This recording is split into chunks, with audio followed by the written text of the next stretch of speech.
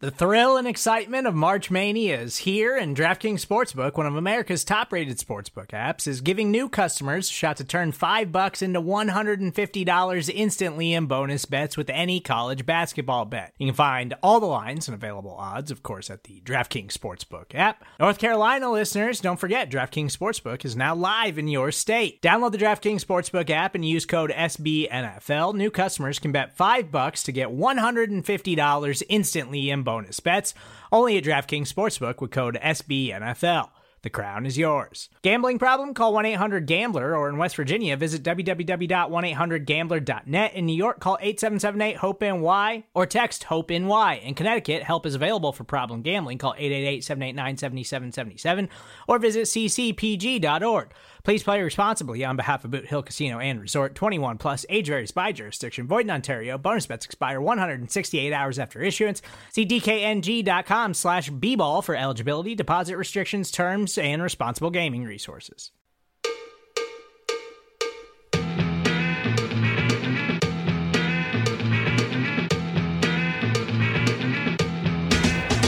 Start! You can call me Bruce. Bruce Nolan is standing by. Hey, Wacky Bruce! Coming to you from an undisclosed location, this is the Bruce Exclusive. And here's your host, Bruce Nolan.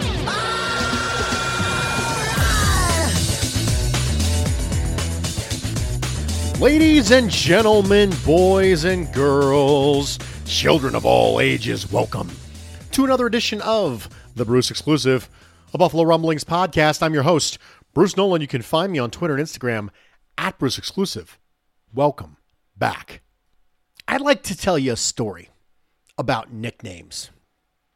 I have acquired, over the course of my life, a nickname or two. But I'd like to tell you specifically about one nickname that I acquired that really means something, but only to like 3 members of my family. So because of that, I'm in really no danger of telling you about the nickname. A long time ago, when I was very young, a long time ago, my mother had just recovered from a medical situation, and we went out to eat to celebrate. We were very excited, and we went to a nice restaurant in the town that we, at the time, lived. I was young and dumb and had never really been to a restaurant that had lobster on the menu. So when I saw lobster on the menu, and I leaned over to my brother, and I asked, "Now tell me, what does market price mean?" He, being the brother that he is, decided to not tell me what market price meant, and instead just say, well, it's probably just the average of the other stuff on the menu. Little did I know that I was about to order a lobster tail that had been flown in from South Africa that day. After I had ordered, my uncle leaned over to me and asked what I had ordered. And I told him, I ordered the lobster tail. It sounded like fun. I never had lobster before. I thought it'd be fun. And my uncle thought this would be a really funny time to tell me that market price next to a lobster usually means it's variable based upon the day. Because lobsters can vary in price based on what it will cost from a supply and demand standpoint to acquire them at that moment. Immediately, I went pale and said, "Oh no, what have I done?" So the next time the waiter came around, I grabbed him real quick and said, just out of curiosity, what is the lobster tail price today? What's the market price? He goes, "You know what, sir? I'll check for you." And he went and grabbed it and came back and told me. It was then that I believed that my childhood would end. Much like A Christmas Story, I was under the impression that my father was going to kill me. I kept trying to get his attention. He was on the other side of the table from me. I kept trying to get his attention. Dad, I need to tell you something. I got to tell you something. And he kept blowing me off. He was like, "No, you can tell me after the meal. It's fine." I said, No, Dad, we need to talk now. We need to talk before any of this happens. My father already knew. He was just leaving me out to dry because he thought it was funny. Well, that lobster tail showed up, and I ate the whole thing. And I made sure to tell anybody who would listen how grateful I was that my father was willing to pay for a lobster tail for me, and how wonderful and amazing it was, and how it would be a meal that I would remember for the rest of my life. After the meal was over, I found my father. He told me that he knew, and it was an honest mistake, and it was okay. And after it was done, he said, "Yeah, it's going to be okay, lobster boy." To this day, my father and a sibling or two will on occasion refer to me as lobster boy because of that faux pas, because of that ignorance that I had when I was very young and didn't know any better. But that's the interesting thing about nicknames. The reason why you can never give yourself a nickname is because nicknames aren't about the way you see yourself. They're about the way someone else sees you. Sometimes there's a story, a particular anecdote that is particularly memorable regarding you and that person's relationship. Maybe a common experience, a bond you may have shared together. But it's always you viewed through someone else's lens. What we call things doesn't identify them in a vacuum. It only identifies our perspective of them. What you call them is the lens through which you see it. But that's not always the name of the thing. It is the method by which you see it. You are objectively your name. That is your name. That is your legal name that is on legal paperwork. It is an objective truth because there are only two entities who get to name you. Your parents on your birth certificate and yourself if you change your name. You are objectively your name, but you are nicknamed something else potentially. And each nickname, you can have 3 or 4. They don't mean anything about you. They mean something about you as viewed through the lens of somebody else. So today's show is called By Any Other Name. Of course, a reference to William Shakespeare's Romeo and Juliet, where the line of dialogue is, "What's in a name? A rose by any other name would smell as sweet." It doesn't matter what we call it. It matters what it is. What we call it is just our view of it. It's our interpretation of it. But it is different than objectively what it is. I asked people on Twitter, "Do you have a nickname? How did you come about it?" And the stories were all a little bit like mine. "Well, I was called this because so-and-so called me that. So-and-so shortened my name and here I go. I had this experience with Mr. XYZ and then he called me this." It's a rebranding of you in their eyes. That's why you can't give yourself a nickname. But we do it in football too. We rebrand things. So be careful of terminology. I've used this one in a meme, for example. When we don't want to say that we're going to spend meaningful assets on a running back, we instead say, "He's an offensive weapon." Be careful when the terminology starts to change. "Well, he's an offensive weapon." No, he's a running back. You just called him that because you're trying to distance yourself from the idea that you want to spend meaningful capital on a running back because you don't really like that. It might make you uncomfortable. So you're going to say things like, "Well, he's a weapon out of the backfield too." We don't really want our running backs to be weapons out of the backfield because we only really want to throw to them as a last-ditch effort. Having that skill set's great, but I don't want to run a passing game through a running back. I don't want a running back to be a secondary option either. I don't even want them to be the tertiary option. A quaternary option, sure, why not?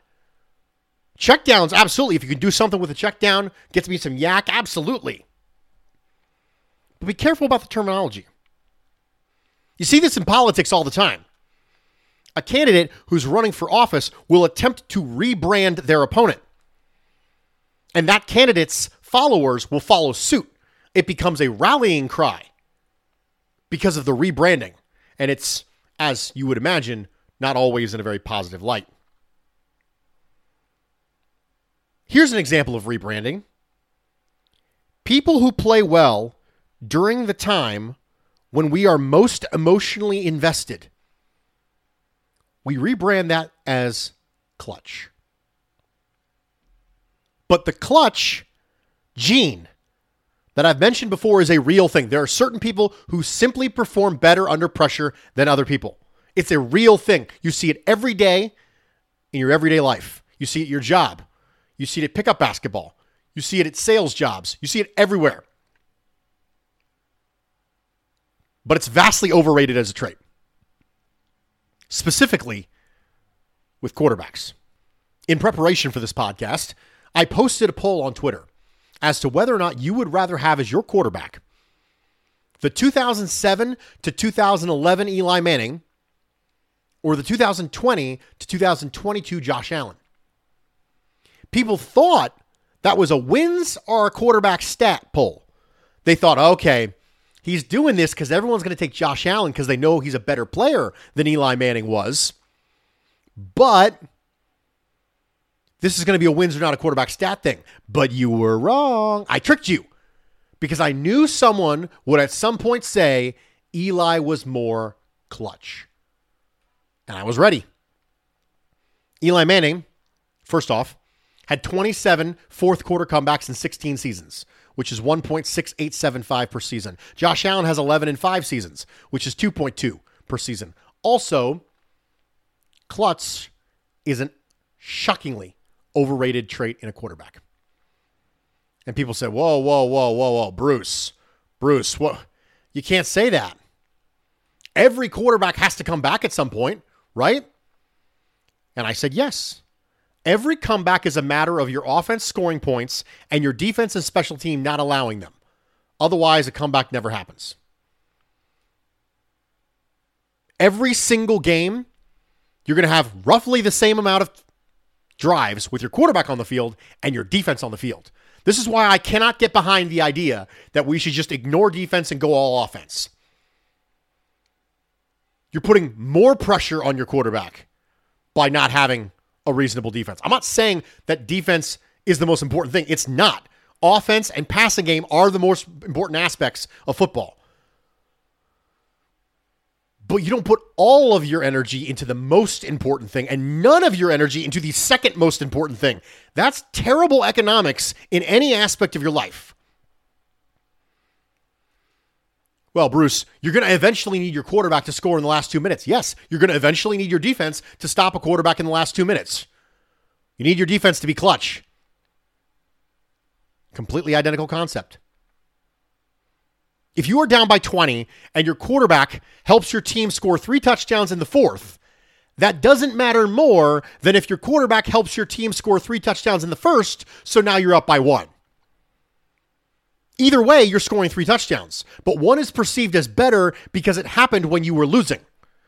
If he did it earlier to prevent the team from being down in the first place, wouldn't that be better? Playing well matters, not because there's anything particularly different about late versus early, apart from our emotions. This is really important. It just means more to us at the end. We are taking our emotions and assigning them to something's importance. Just because we feel something about it doesn't necessarily mean it's actually more important. Think about that for a second. Early, well, Bruce, whatever you do early, you still have multiple quarters to score. Late, you have to score. Exactly. Would you rather be in that position by not scoring fewer points earlier or force your opponent to be in that position by scoring more earlier? Scoring those same points earlier forces the opponent into a more single-dimensional game plan, which makes your defensive job easier. If you score exactly 35 points in a game, scoring those 35 points early is objectively better than scoring them late. We just feel differently about it. The New York Giants beat the New England Patriots in the Super Bowl Not because Eli Manning was clutch nearly as much as because the defense was able to shut down a historically good Patriots offense. The Giants offense scored lower than season average that game. Lower than NFL average in points that game. But because it happened at the end, we feel a certain way about it. But that's the problem, is we're feeling a certain way about it. Clutchness matters because it means you're playing well late. But you don't want to just play well late. You want to play well the entire time. So clutchness is great. But if I have to take 35 points, I'm taking them in the first quarter, not the fourth. I'm putting the other guy up against the wall. I'm backing him into a corner. But what we've done is we've weighted people who play well late over people who play overall better over the course of the game. Every drive counts. There aren't certain drives that count more than others. If you score 2 touchdowns earlier in the game, 2 touchdowns later in the game, it's still 2 touchdowns. This is the same nonsense as the Bills can't win close games. Do you remember this? I had to rail against it in multiple pods and an article early in 2022. That the whole narrative was just nonsense. Got a lot of hate for it, and then all of a sudden the Bills went on this weird run where they were winning 1-score games, almost as if the best way is to avoid being in them to begin with. Because they become a coin flip. They become a coin flip. That's weird. Yeah. Because clutchness is overrated as a trait. It's a real thing. It's just not nearly as important as just being good. You will find that the people who are clutch over a long period of time are usually people who are just good. Because they're good over the entire game. We overrate it because we feel a certain thing. We feel that rush. Do you remember when Trent Edwards was Captain Clutch? When the Bills opened 5-1? Do you remember that? He was Captain Clutch. Oh, it doesn't matter that he's not good or throwing for under 100 yards in the first 3 quarters. That doesn't matter because he's Captain Clutch. No, it matters. Because the clutchness is narrowing your margin for error all the way down, where now you have to be good in 2 drives at the end of the 4th quarter in order to pull a victory from the jaws of defeat. This is the singular best thing that the introduction of analytics has done for sports. It has forced us to question why we believe the things we believe. We grew up saying things like, when it matters most, for clutchness, and defense wins championships, and the key is to run the ball and stop the run. And at some point, those things may have been true, but they're not anymore. And did they change? Yeah. Did we follow along when they changed? Am I willing to change with the new data? Or am I just hanging on to it and treating the NFL like it's still 1992? This is the difference between calling something a rose and having it be a rose. A rose by any other name would smell as sweet. Sometimes the rebranding is happening. Things are changing because the manipulation of what the person believes it to be is changing. Sometimes you're lobster boy. That happens sometimes. Other times, it's not actually a rose anymore. Things are actually changing and we need to follow along with it. Recognize whether something's a rebrand or whether something's actually different than it used to be. We are going to take a quick break. Stick with me. I'll be right back. Support for this show comes from Sylvan Learning. As a parent, you want your child to have every opportunity, but giving them the tools they need to tackle every challenge, that takes a team. Now more than ever, educational support tailored exactly to what your child needs can make all the difference. That's why parents have trusted Sylvan Learning for 45 years as the ultimate teammate in their child's educational journey, instilling in them a love for learning and a passion for reaching the next level. And Sylvan's Insight Assessment can identify gaps in learning and areas that could be of concern for your child. It's a 360-degree view into your child's learning that you can't find anywhere else. and helps ensure that your child didn't miss something in school that might put them at a disadvantage in the future. And right now, it's the best price of the year at $29. Go to sylvan29.com to learn more and get your child's assessment for only $29. That's SYLVAN 29.com. Welcome back, everybody, and thank you for joining me for this edition of the Bruce Exclusive, a Buffalo Rumblings podcast. I'm your host, Bruce Nolan. You can find me on Twitter and Instagram at Bruce Exclusive. Welcome back. Welcome back. I wrote an article last week about a very popular first-round pick for the Buffalo Bills, and that was Iowa linebacker Jack Campbell. And I want to share with you some of my thoughts, because I don't anticipate that this will die down anytime soon. I think that this is probably a good narrative from today, the day I'm recording this, April 5th, 2023, until the draft, unless the Buffalo Bills sign a linebacker. Let's start with this. I like Jack Campbell. I think he has excellent overall size for the position. His arms are not nearly as long as you would think that they would be with his height. But he's a tall, athletic middle linebacker from a beloved college program at a position of perceived need in a defense known for being linebacker-centric. You can see why the connections are made now that other needs have lessened for Buffalo in free agency. Why on earth would I have concerns about this pick at 27? I don't understand the team building aspect to it. The organization traded up to get Tremaine Edmunds in 2018, sang his praises for years as he played almost every snap with a C on his chest, watched as he accumulated praise across the league in the form of official honors and comments from opposing coaches, then decided to let him walk after his fifth-year option to a contract in Chicago that did not top the contract given to former Chicago and now Baltimore linebacker Roquan Smith. And then after all that, they decide to draft his replacement in round 1? If they value the position that highly, why wouldn't they have simply paid Tremaine Edmunds? If they don't value the position highly enough to pay Edmunds the deal he got from Chicago, why would they then invest their most valuable draft pick in the position to replace him? Perhaps they feel like Campbell would be an upgrade. If that's the case, that's a small window. If you want to try and thread that needle, it's small. Rarely has anybody discussed Tremaine Edmunds as being a top 3 linebacker in the NFL. But he's a good player who got an expected contract. Very few people looked at the contract that Tremaine Edmunds got and said, whoa, that's way more than I thought he would get. That was pretty much expected on the free agent market based on the linebacker contracts that we had seen.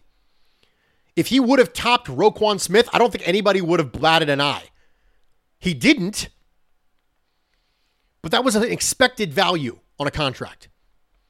He was a good player who will be missed by this defense. It's particularly true in the passing game. You may find that you see success being made by opponents more often over the middle in the passing game than perhaps you saw for the last few years. Maybe the team didn't want to have 2 linebackers on meaningful market contracts, and having already committed to Matt Milano, they'd rather have a cheaper alternative. But if the position is that valuable, investing meaningful money in 2 of them would be logical.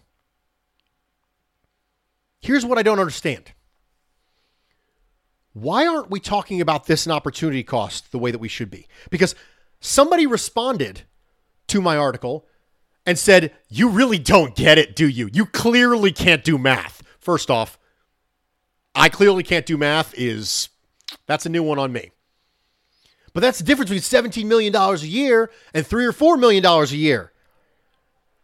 Opportunity cost is a real thing.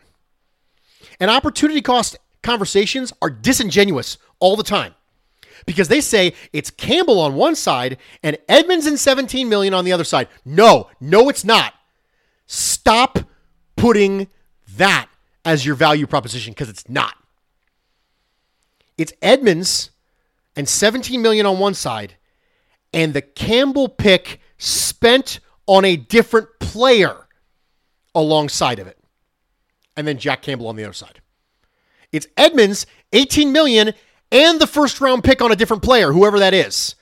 So you're taking Edmonds, spending $18 million, but getting Jordan Addison. Or Edmonds, spending $18 million, but getting Zay Flowers. And then Jack Campbell on the other side.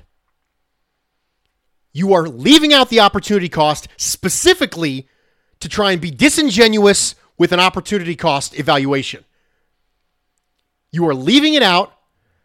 Everything in life is a value proposition, and I said that last pod. I'll say it every time I have a chance. I'll say it in every aspect of my life. But you better darn well make sure that you're getting both sides of the equation correct. Because opportunity cost is part of that. On one side, it's Edmonds spending the money and spending the pick on something else. And on the other side, it's saving $17 million a year, but taking Jack Campbell. Get the balance right. Letting good players walk at a position is probably not a position you should then turn around and draft in the first round. If you had a good, not great left tackle, say for example, Dion Dawkins, are you going to let him walk to reset the money at the position and then draft a replacement? Of course not, because you think that having a good left tackle is valuable and you're willing to pay them good money, not top of the market money, but good money to keep them. Dion Dawkins was a top 5 paid left tackle when he signed his contract.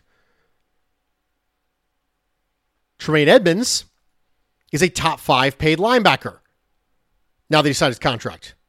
Very similar situations.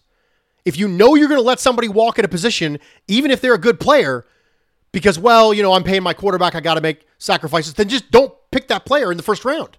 This is the same argument as the running back. If you already know you're not going to pay him, well, I'll never pay running backs. Okay, if you never pay running backs, then don't pick them in the first round either. Because otherwise you could be picking a position that you are going to want to pay. I like Jack Campbell.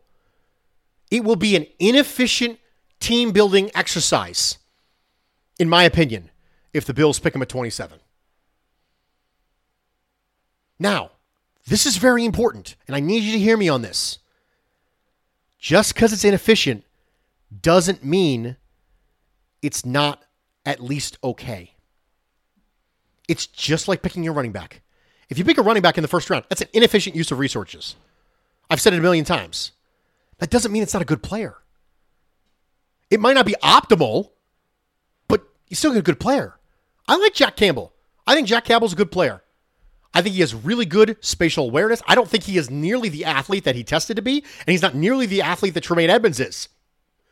But I like his awareness and coverage. I don't think he has the range or the depth. I don't think you can ask him to play a Tampa 2 coverage and get that deep. I don't think that's who he is. I understand he tested really well. He doesn't play like that level of an athlete. So if they pick Jack Campbell at 27, I'll go, that's a good player. I don't love how that whole letting Edmonds walk, picking somebody at 27 to take a spot just so you can save $17 million and then pay out a first-round rookie contract. I don't like how that whole thing went down from an asset expenditure standpoint. But Jack Campbell's still a good player. I still like him. And that's what I think about Jack Campbell. Specifically picking him at 27. We got an email to get to that we're going to go ahead and get to now before we get out of here.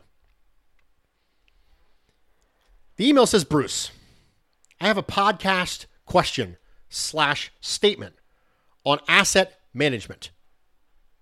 It says, hey, Bruce, I was talking with a friend about the Bills offseason, and I can't stop thinking about the theory I have about the Bills linebacker situation. Hear me out. After the breakout season in 2020, the Bills were able to re-sign Milano to what appeared to be a team-friendly 4-year extension.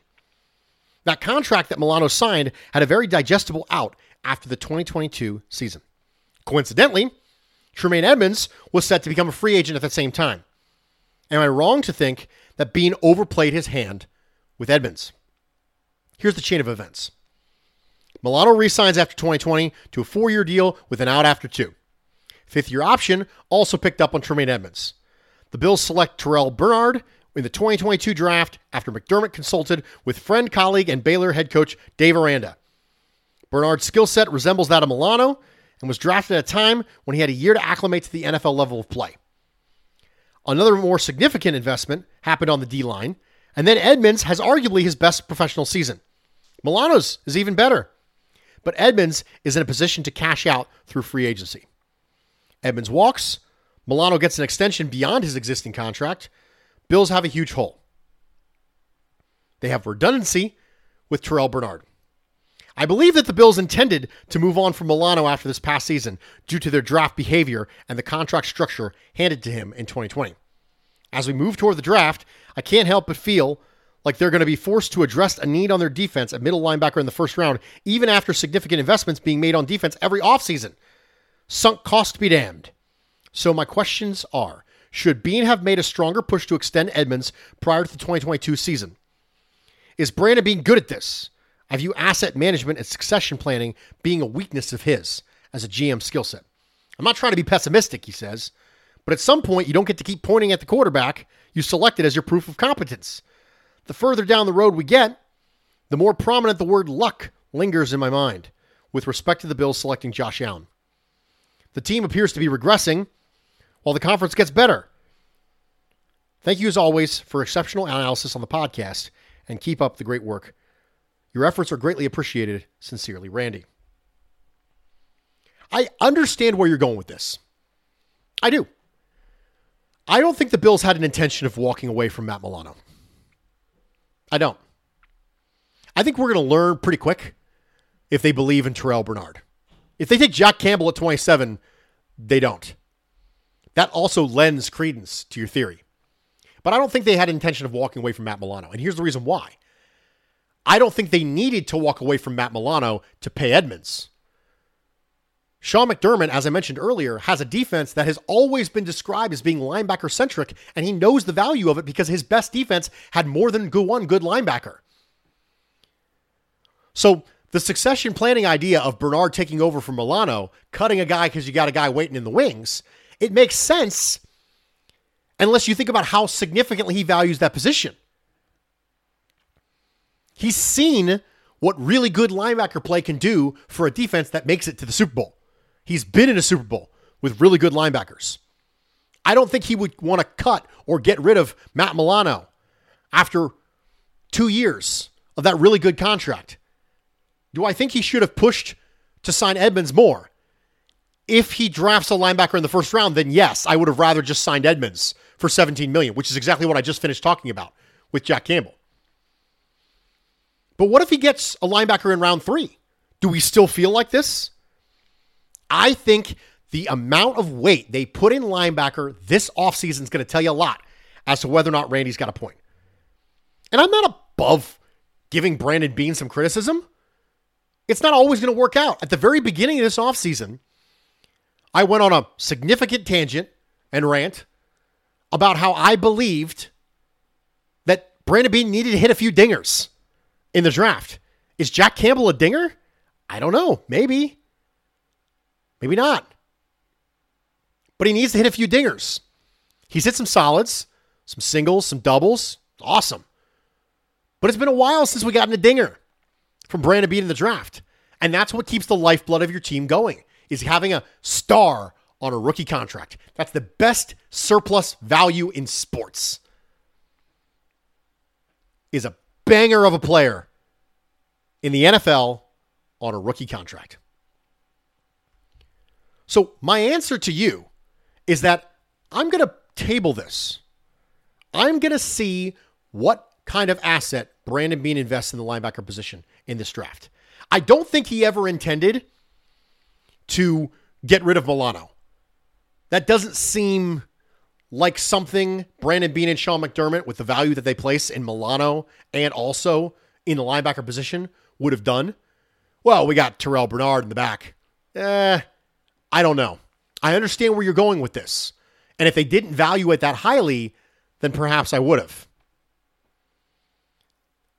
But I don't know how you go from, I think we're going to get rid of this guy, to we're going to extend him based just on the fact that you lost Edmonds. That's odd to me. Last year at this time, you said, we're going to get rid of him. Then you lose Edmonds. You go, oh, no, just kidding. We're going to extend him. Why? You didn't have to extend it. You could have just let him play out. It just doesn't seem like that would be something that they would do and pivot that fast from one succession plan. You can't see me. I'm doing air quotes. Succession plan of having Bernard take over for Milano to now a completely different one. Maybe they knew they were going to have young players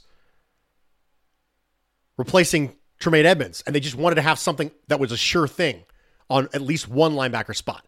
And that's why they extended Matt Milano when they realized they weren't going to be able to keep Tremaine Edmonds. That's my take on it. We've gone a little bit longer than I prefer to go for this particular episode. But you know what? That's the way the cookie crumbles. I'm Bruce Nolan, Buffalo Rumblings.